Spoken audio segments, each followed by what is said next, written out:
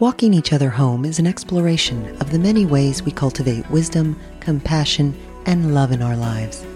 Mirabai Bush talks with some of her many diverse friends about what they're learning now from their spiritual paths and practices. If you would like to support this podcast, please visit BeHereNowNetwork.com/Mirabai.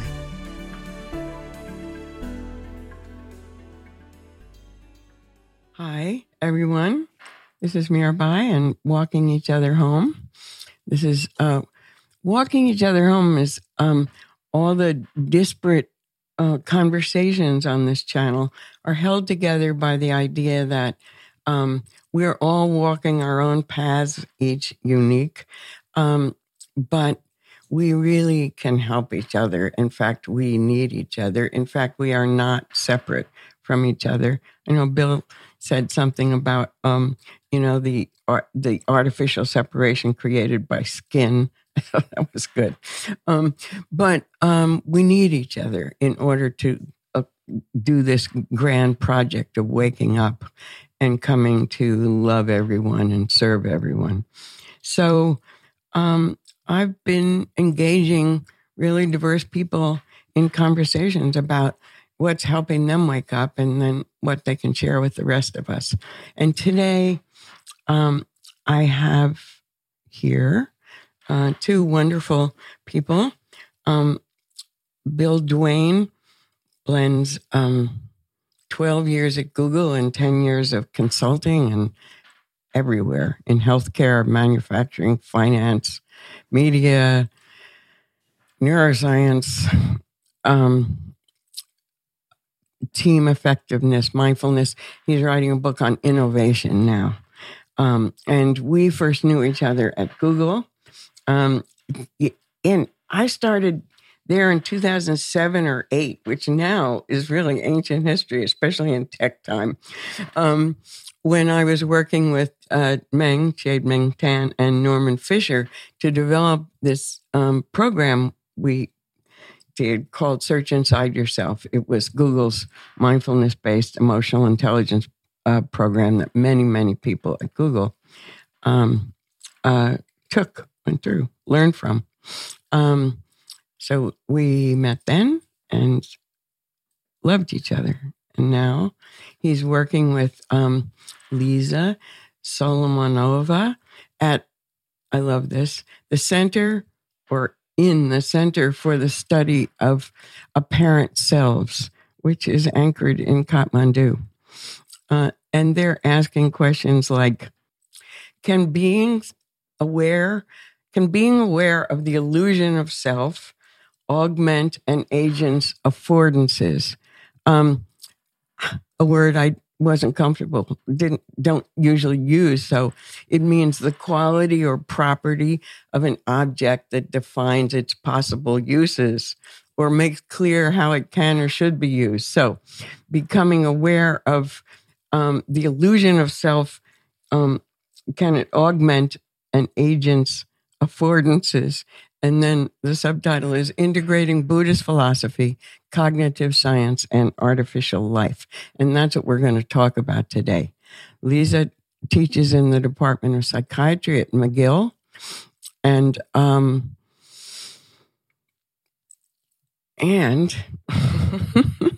we're going to talk about, we started the conversation saying people are really interested in compassion and AI. And one thing that made a lot of sense in early conversations to me is about why Buddhism and AI, that to design minds, you have to understand your own. And the Buddhist practices that I've been doing for many years have been such a direct route to, in as much as I do, understanding my own mind. So I was very interested in this. So let's start with Bill. Would you define AI? Most people think of robots or Siri or Alexa or just functions like visual recognition or something I came upon online, robots as therapists. how people like them, and many people prefer them to humans as therapists. Oh my God. And so tell us, what are we really talking about when we talk about AI? Well, I think first of all, thank you for having me. I loved the introduction, and it feels like it would not be appropriate to start without an expression of gratitude. You know, the way that you framed this conversation as helping each other walk paths. This path and this conversation, and my involvement with Lisa and the center, and all this work, and even most of my practice, can be traced back to my exposure to these practices in Search Inside Yourself and MBSR. So without a doubt, without you, I would not be sitting in these chairs thinking these That's thoughts. Great. So I really wanted to start off with an expression of gratitude. And so I think the reason why it's important to define AI is, in popular discourse, when we talk about AI, we're talking about a lot of really different things. And I think it's important to have a little bit of specificity. So I'll offer some comparisons of different things we mean when we talk about AI that might be supportive of this conversation. So generally, when we talk about AI, we think about either, if you're the optimistic sort, the Star Trek computer, or if you're the pessimistic sort, Skynet from the Terminator movies, some highly advanced technology that thinks and can interact with us in substantially similar ways that we would interact with another conscious being. And really notably is we are not there yet. There's even quite a bit of argument about what would the path towards that look like, although things are moving very quickly. So it's important to note that when we think about that sort of entity, that sort of machine, it doesn't exist yet. And there's a lot of people working very hard to sort of head in that direction. What we are seeing are these huge leap forwards in machine learning or neural networks, different names for it, also called AI. But the nature of these is generally quite limited. They're quite good at specific tasks like winning Jeopardy or driving a car or identifying photographs or identifying tumors on radiography.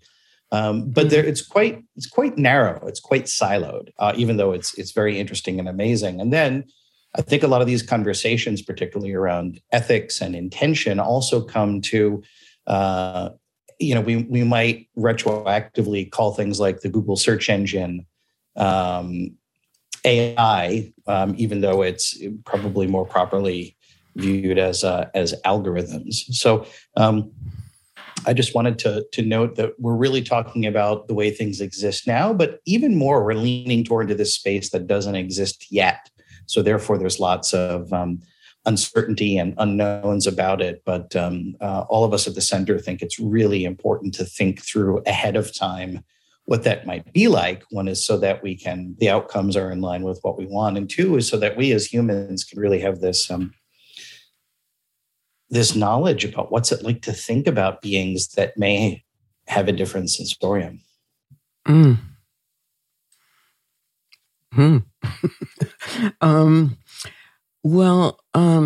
Yeah. I would, so the two things we're talking about are AI and compassion. And I would simply say that compassion is a Buddhist understanding, the ability to empathize with another person's suffering.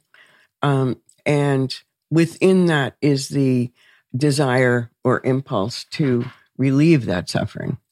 So is that a good working definition for compassion for this conversation? Or yeah, I suppose. I mean, for me, this is an aspirational project, right? Mm-hmm. So I'm a cognitive scientist. I'm a neuroscientist. So a lot of work that I do right now has to do with theory of mind and empathy and potentially compassion. So just as we don't have a very good compassion model in science, it's only natural to turn to other traditions like Buddhism, which does have complex, systematic, practical ways to generating certain kind of things.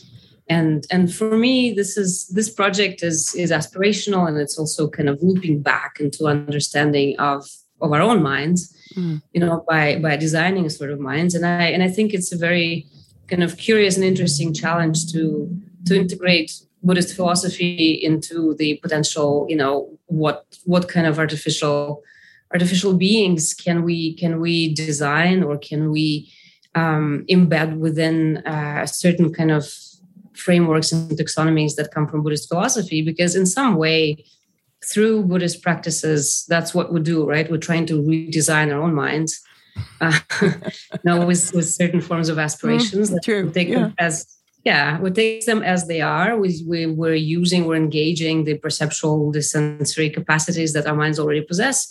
However, we're trying to make them into something else. So in a way, it's kind of an interesting, empirical question, and just a curious challenge as we design the minds that are sort of like ours, but also using insights from traditions that explicitly are focusing on redesigning our own minds, like what kind of beings could those be, and in this sense, looking kind of like narrowing down a little bit our search in terms of looking at maybe things such as the idea of no self or collective selves, right? Or selves not being entirely just delimited by our own brains and our own bodies, right? And this idea is very prominent in Buddhist philosophy. Also, have their own kind of mirror images and Western philosophy, particularly in phenomenology, right, and theories of embodied cognition and collective intentionality. So there's a lot of things to look at. Certainly, cognitive science is now more and more recognizing the kind of social, the interactive, interpersonal nature of minds. Yeah. So, going from one body to many bodies, but then maybe many bodies into a more ecological view, in terms of other forms of life, right?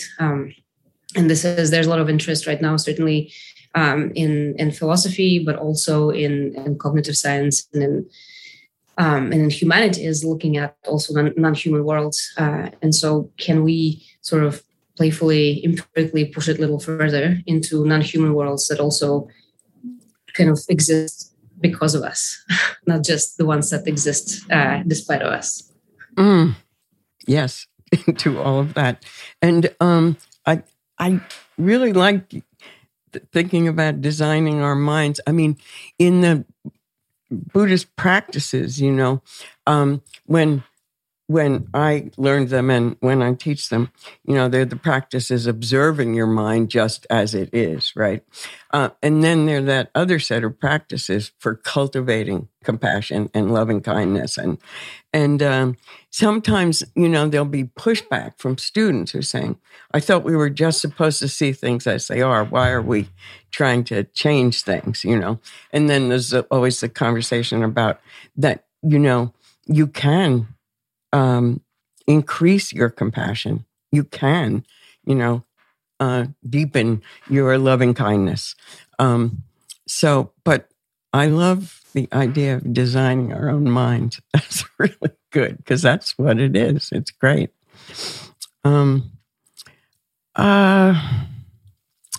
Let's see. There's so much. So for AI to effectively support us humans and drive us toward a more meaningful existence, AI has to be designed with compassion at its core. Compassion in the designing of it, but also compassion built into that. How I don't know if you're at that level yet, but and of course, I won't understand it really technically, but how do you do that? How do you build compassion into non-human beings?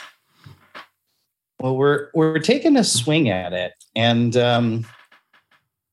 it's important to note that I think we all hold a lot of this work as translation work, because we believe that there are concepts in Buddhism that are relevant to AI and vice versa, but they just sail right past each other because they seem like they're radically unrelated. And you bring up an important point of, what would compassion, as Lisa described it, look like in a non-organic entity?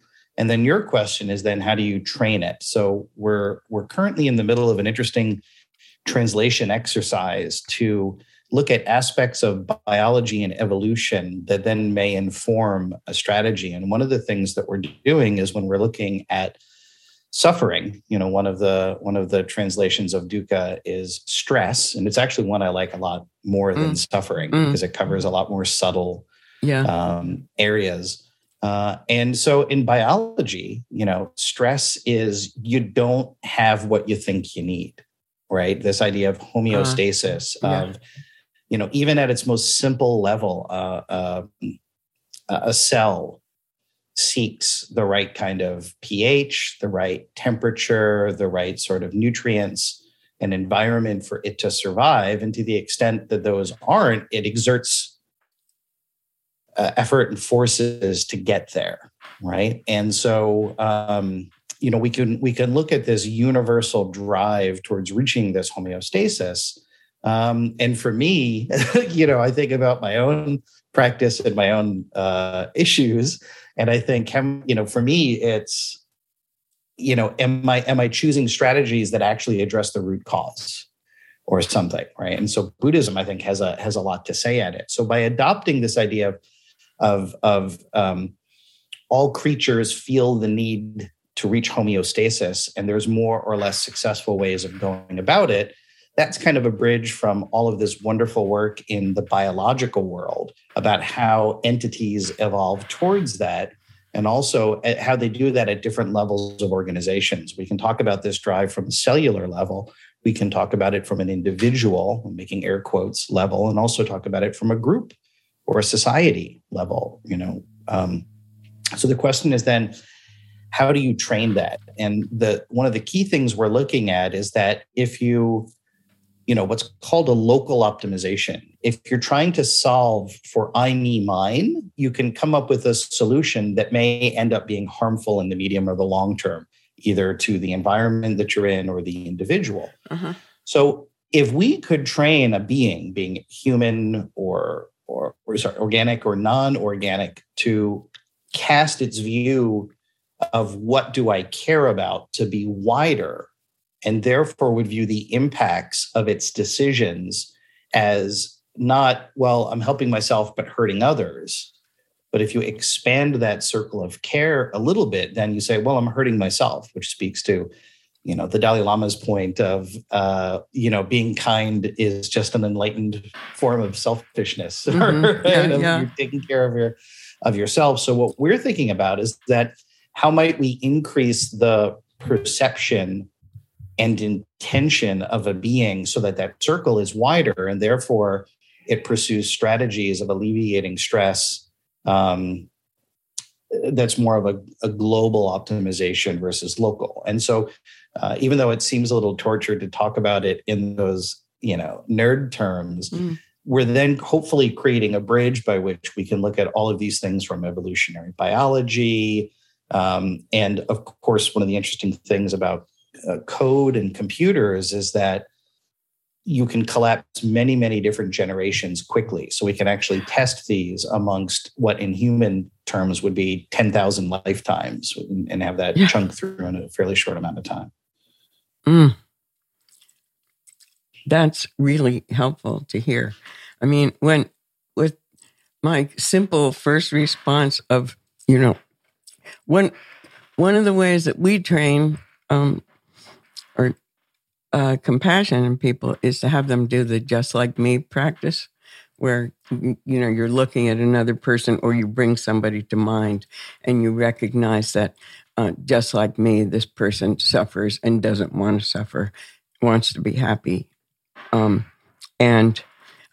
So anything I can do to relieve that suffering because this person's just like me. But yeah, so like how you teach an artificial intelligence to that humans would be just like me, just like what pronouns do you use for AI? They, no doubt. Yeah, it's all kind of. I love it because it just expands the mind so wide, so much wider than most things. Most things I come across in my life, I can, with a little study, I can understand them. But this is so great because you really have to open your mind very wide to think about it.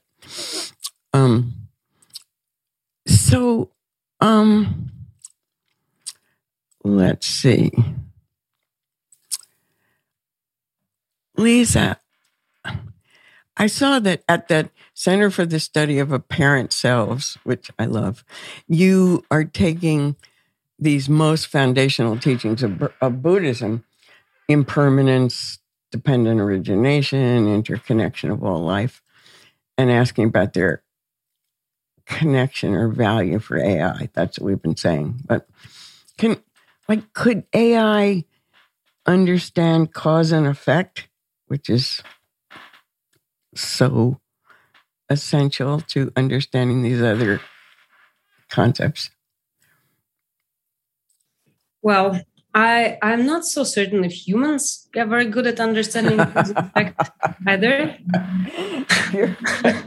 Great. So I mean, I guess I'm both optimistic and also kind of like, well, we'll see, I guess.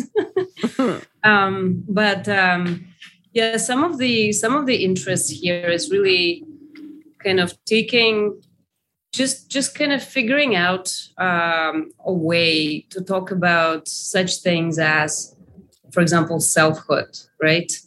So,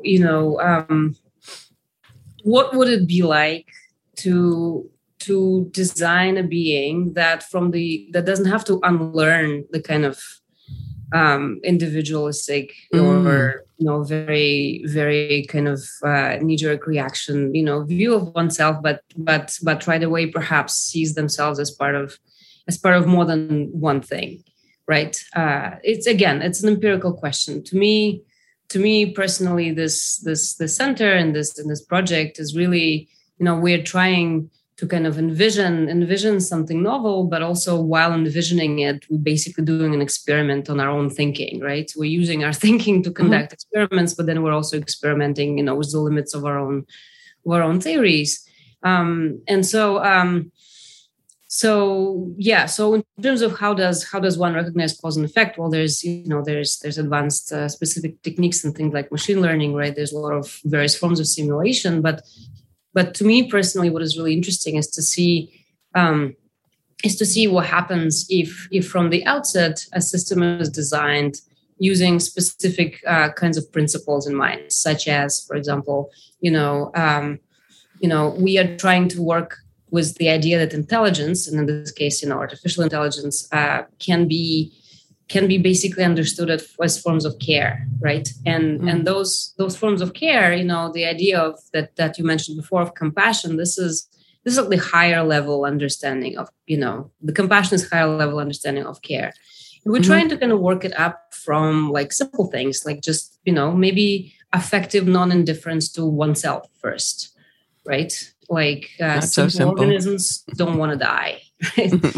Don't like being stressed, don't like being hurt, right? It doesn't mean that they have any other forms of care, but at the very least they have some kind of, they kind of bothered, by the idea of their own mortality. All right, great. So moving up from there, what happens when an organism is bothered by the idea of mortality of other organisms just like itself, right?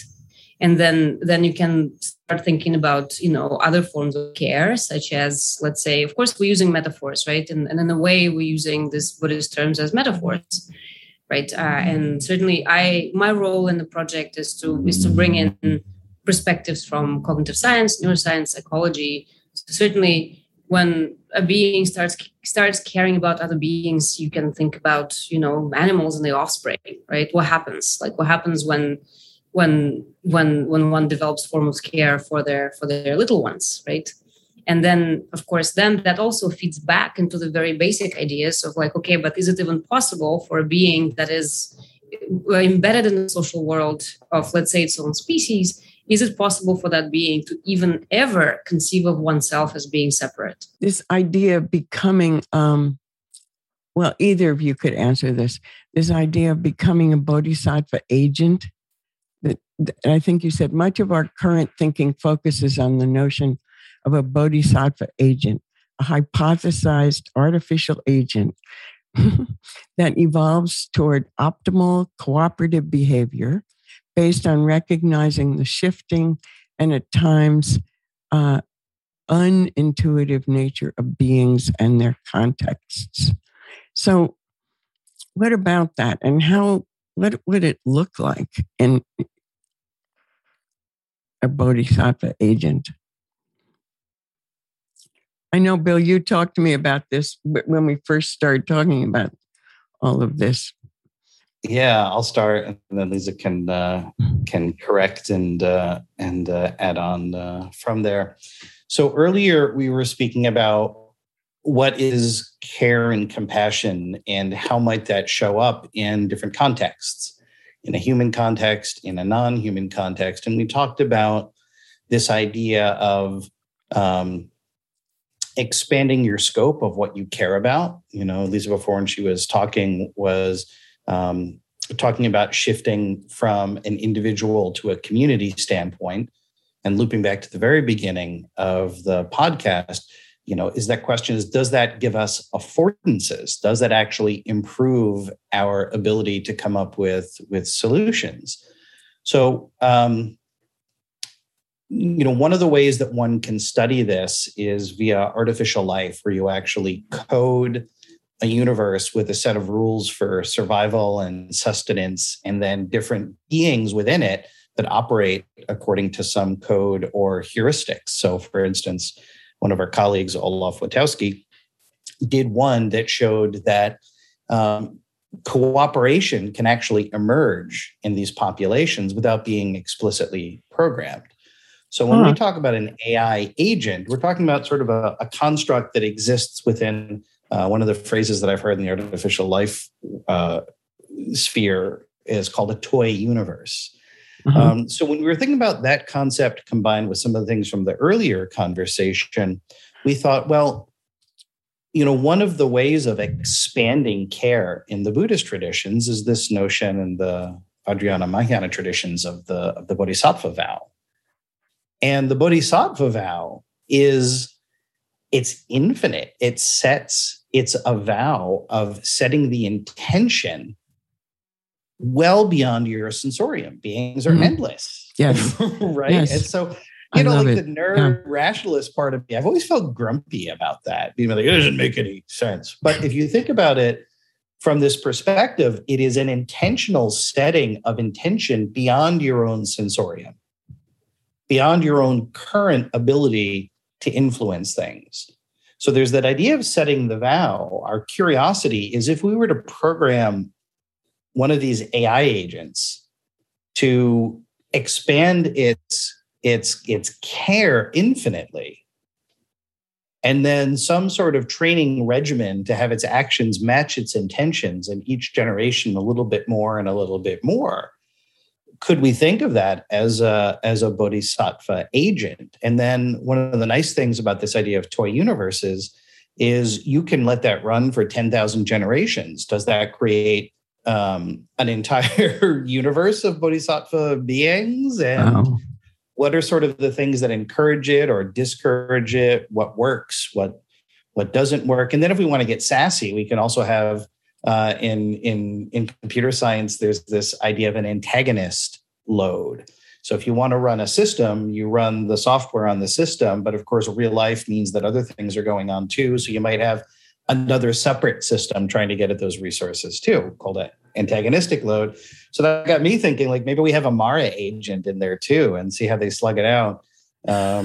and to see how, just for us to have a feel of it. Again, this is an abstraction. This is a toy universe. It's a radical oversimplification. But might that then tease out things that are important and that work? And then even though we're talking about a toy universe, I have this idea of almost like a porthole in it where humans could watch and learn from it. And certainly one of the things that I think is the most intellectually interesting, but also in terms of my own heart and my own practice, is thinking about the issues of like, okay, if we think about the concept of compassion or karuna, described in the suttas as the quiver of the heart in relationship to suffering. Well, okay, but what if you didn't literally have a heart? And of course, the heart is a metaphor for our emotional state. What would it be like if you didn't see with your eyes or feel with your skin, or as Lisa was pointing to before, where your sense of self didn't stop at your skin? What if your primary drives in relation to suffering weren't fight, flight, freeze? What if a being had a different set of real basic survival heuristics? Just even watching that, what could we learn about our own? It reminds me of, Oliver Sacks' work, where we only learn about how our mind works when part of it breaks, and it breaks in ways that are really interesting, that highlight things that are so much a feature of our lives and our awareness that we don't notice them, or like fish in water. So for me, thinking about how might this be for machines, I find it really deeply challenging in the good way from my own practice standpoint. Well, help me with this. The Bodhisattva vow, which is essentially suffering is boundless, limitless. I vow to end it. Beings are numberless. I vow to save them all. As you were saying, it's beyond what we could possibly do, but we take that vow, knowing that, and at the same time working as if we could. But the work, the spiritual work, to be able to do that is to do all the practices to come into full realization, right? Wisdom and compassion, so that you then could bring that to the work of saving all beings from suffering. So when you're looking at an artificial intelligence who now knows and can hold that beings are numberless, and nevertheless, I'm going to relieve suffering for all of them. But how does the wisdom that we humans have to work so hard to cultivate and realize, how does that get into the artificial intelligence? I don't know if that's the right verbs to use, but no, that's exactly it. That's exactly the challenge. I find it very interesting and playful to have this like paradoxical aspirational AI that knows that it's never going to be able to do what it vows to do, right? It's like a bodhisattva vow, like, it's just not going to happen. It's a poetic aspiration. It's a form of orientation towards the world, like we're not actually going to, it's been a running joke in our group that I'm a bad Buddhist because I think I can't actualize my bodhisattva vow, but I kind of feel like I probably won't. I know that the bad Buddhist. That could be a character in something. Other than life. I fully embrace the bad Buddhist view of myself. But so the aspirational kind of AI, but also just even less aspirational, kind of going back to the idea of wisdom, right? Like this is something that one might envision in sort of, the general AI design, in the sense that, at the very minimum, it will have to do with the idea of what counts as good outcome, right? Like when a system has a problem to solve, let's say, with time and computational capacities, more and more information can be taken into consideration at a time, right? So just yesterday, I had a conversation about this with a good friend of mine, kind of like trying to figure out like what would it look like, right? And we were thinking about all sorts of paradoxical scenarios, like for example, Google Maps, okay? Like right now, the idea is you got to get faster to where you're going. It seems very straightforward, right? All right, that's great. Take into account traffic, weather, fine. That's great.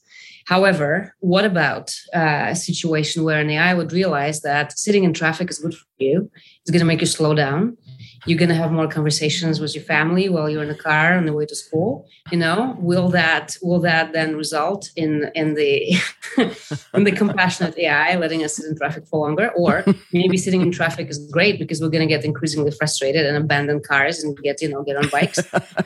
Is that because when we started this conversation, you referred to this paper we're trying to write about augmenting affordances, and the idea of affordances comes from what's the domain that's known as ecological psychology.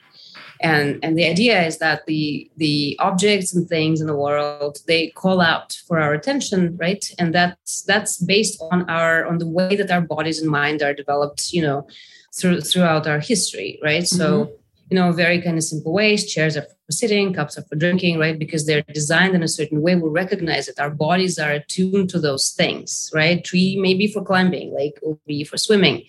Etc. And of course, these affordances are physical, but they also cultural, right? A chair is for sitting, but the throne is for sitting, but maybe not for you. A door is for opening, but the door that says, the dean of McGill maybe is not for me, right? So it's like we learn more complex forms of affordances. They become also, cultural, contextual. Maybe the throne is for sitting when nobody's looking, So in other words, we're always in some kind of conversation with ourselves, with the way that we're enculturated in the world, not only on physical level, but also on again, more than one person, right, level. So the idea here, the kind of challenge was that, okay, well, if the idea of no self is, or at least, no soul itself, or no constantly unchanging self is so central and so important in Buddhism. And it's pretty important in, developmental psychology and cognitive science, neuroscience, etc. If those ideas are really, pointing to something fundamental about what human mind is and what it can be, how can we then what would happen if an artificial system would kind of come to that realization faster? And then what kind of outcome, what kind of information, as you're mentioning in the idea of wisdom, would be counted as desirable outcome? Is it really just about getting to work faster? Or maybe the system takes into account like the idea, the faster people get to work, the more hours they spend at work, the faster they burn out, the less time they have to, listen to your podcast, Mirabai. Yeah, that makes me think. So a dear friend of mine is an artist. I'm an engineer. When we're walking from point A to point B, I would be like, well, let's go this way. And she would say, well, I think we should go this way. I'd be like, well, and she'd been hanging around with Google engineers long enough. She said, pray tell, in which way is your way more optimal? And I said, it's shorter. And she would say, mine's prettier. Right. And, it was great fun. And it speaks to what Lisa was pointing to, is this question of what are you optimizing for? Yeah. So part of the reason why we enjoy doing this work and we hope that it might be useful and important is a lot of these systems right now, what are they optimizing for, is something that's fairly narrow and specific, and generally driven by concerns around time to market, those kinds of things. And, that's a powerful draw. It's a powerful sense of energy that propels things, propels action. But going back to the idea of the Bodhisattva AI vow, so, we have this idea that people are creating these narrow sets of what does optimal mean in order to move quickly But that results in all of these unintended consequences, perhaps echoing back to your questions before around karma or unintended consequences. So we believe that even though it invites more complexity in the short term, widening the scope of care and concern actually leads to these global outcomes, and therefore could actually be a form of hyperintelligence. And just to echo back to the very beginning, we're now starting to describe the qualities of something that doesn't exist yet. So there's a lot of hypotheticals going on, but we think this idea of increasing that sense of care is actually an affordance. It would actually help, although in the short term, it's complicated, right? Most of these people are choosing a narrow definition of what does optimal mean because it's faster. We hope that it's a forcing function, that it's a forcing function if you cast the net wider of care and concern, that will actually lead to hyperintelligence because you'll come up with better solutions. Because if you just, it's almost like manufacturing and pollution. If you just say, well, if we put it in the river, it's not our problem. Well, you could make things a lot easier, a lot less complicated, but then also sets things up for being a self-limiting situation. That's great. I mean, just that question, what am I optimizing for? I mean, we could use that many times every day and learn from it. It just stops you to think. I mean, it's basically what are your values, but it's better for kind of everyday things like, why are you choosing that route home? That's really good. I mean, we just a few minutes left, but what else about this mix of compassion and AI, or Buddhism and AI, that since you've both been thinking about it so much, I don't know, what else do you think would be illuminating for like our everyday lives right now? Like, I loved that question. What are you optimizing for? And I love that, the idea that, yes, we can hold the truth that we can't save all beings, but actually that could really be programmed into artificial intelligence, where that could be a driver, or just an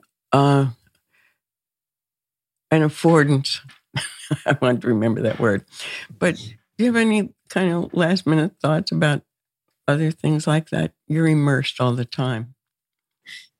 Yeah. I think that's exactly it. That this is a thought experiment and potentially a real experiment also. The kind of paradoxical intention and also paradoxical affordance. I mean, I think one thing that potentially the Bodhisattva vow does for us bad Buddhists like myself, it kind of keeps us humble, like I kind of know I'm going to fail, right? It keeps me in check. It keeps me in check, it keeps me in check. It keeps me kind of like on the lookout. Well, maybe I'm wrong, maybe this is not the way, because I'm just, I know I'm probably not going to do it. And of course, the danger here is to fall into some kind of nihilism and, constant self-doubt, but also doesn't have to be that way, right? So having an artificial system that kind of, potentially checks itself for various values is one thing, right? And that also knows that it's not independent of other things. That's already kind of interesting anyway. And certainly just like figuring out various different sort of values, right? Like what kind of productivity value is interesting in this sense, is it getting there faster? Is it getting there with more beauty, right? Like there's a variety of things that we might think of as values, and certainly in contemplative practice and also in just general cultural human life, right? It's often not about the fastest or the most efficient or even the best. We often make decisions that seem very counterintuitive because they respond to some other needs. Mm-hmm. So can you have an artificial system that is open to other needs, and that is potentially, keeping itself in check and having this, the idea of care, but also not necessarily knowing better. I think for me, these are all very, very interesting questions. Looking at the potential of designing other minds while we try to design our own in itself is an interesting kind of exercise, right? Yes. So yeah, using certain kind of long-standing Buddhist ideas as some guiding metaphors, I think could be really illuminating in that sense. Yeah. The whole process you've been describing is, I spend a lot of time with people in higher ed talking about what contemplative knowing is. Arthur Zion, physicist, wrote a book on contemplative knowing and how, unlike critical thinking, rational thinking, where you put the object separate from you so that you see it for what it is and you're not contaminating the view by being involved in it. In contemplative knowing, you bring whatever it is, an idea or a person or an object, as close as you can. It becomes intimate. And you know it in a different way. You know it in a contemplative way and a more holistic way. And by learning about the ways in which artificial intelligence could hold compassion, you're looking into your own mind to discover the nature of that. That's really powerful and beautiful, I think. Yeah, and one other thing just came to mind in terms of how we can apply it to our own lives is like the classical academic joke. Have you read this book? I was like, well, no, I haven't even taught it yet. And this is an exercise, right? This is an exercise that we often give students. Like, if you want to understand something, try to teach it. Yes. So if we want to, like, again, like me, I'm fundamentally a human scientist, and I'm fundamentally interested in understanding humans. But for me, then the kind of amazing challenge is, okay, well, great. Like, we're talking about stuff like, sense of self or agency or compassion or wisdom or other kind of notions that have their own cultural meanings within my own life. But, try to explain it to a machine, and maybe then I'll explain it better to myself, right? In terms of my academic work, but also my human life.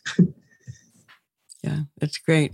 Arthur, in talking about how this kind of knowing involves bringing things very close, called it the epistemology of love. I was at an academic conference when he first used that phrase. It was at Columbia. And the whole place, everybody stood up and roared with applause. I said, this is the first example of the epistemologist as a rock star, because he called it the epistemology of love. So that's what you're talking about. Bill, do you have any last things you'd like to add to all this great jewel? I think the epistemology of love is just too good a note to not end on. I feel like whatever I say would just be like, yeah, that was interesting, I guess. But yeah, just sort of full stop of what do we mean?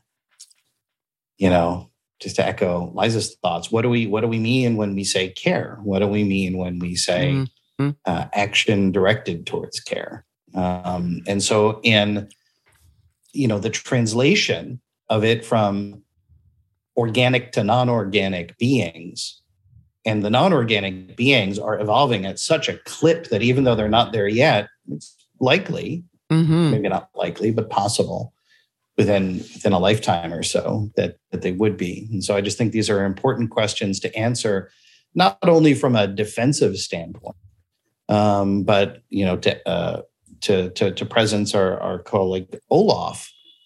If a machine doesn't have its sense of self stopping at the skin like ours does biologically, just based on our sensorium, but I'm sure there are lots of things that humans are going to end up being better at, talking about what Lisa said about the idea of communities, and there's no such thing as a baby. What if 100 years from now, people say there's no such thing as a human, right? Because the humans need to exist in their ecology. And what if that ecology includes other beings that can augment, just to, it feels a little vulnerable to be optimistic in that, and I think it's important to not be naive about it. But I do think there's a possibility of an augmentation where different types of conscious beings can inform each other. That was great. Thank you. Thank you. Yeah. I one time was at something in New York with Gelik Rinpoche, great Tibetan teacher who's gone now. And I can't remember who it was, but anyhow, he'd just written a best-selling tech science book. And they were talking about a reincarnation and artificial intelligence machines, they were calling them then. So this scientist said to, Gelik was talking about what he thought, whether you could come back as a machine, as a computer. And he was saying, well, it would be the consciousness of, and so this person said, you mean I could come back as a computer? And he said, well, if anybody's going to, it'll be you. I think that guy spent the rest of his career trying to figure that one out. But that'd be a good thing to talk about sometime with Buddhism and AI. So I hope I come back and am able to witness some of the things that you guys are imagining. Yeah. So thank you both. Really, this was thank you really very much. Wonderful. It was for me, and I'm sure it will be for others who listen. I just know. So thank you, and I'll be in touch soon. Take care. Thank you.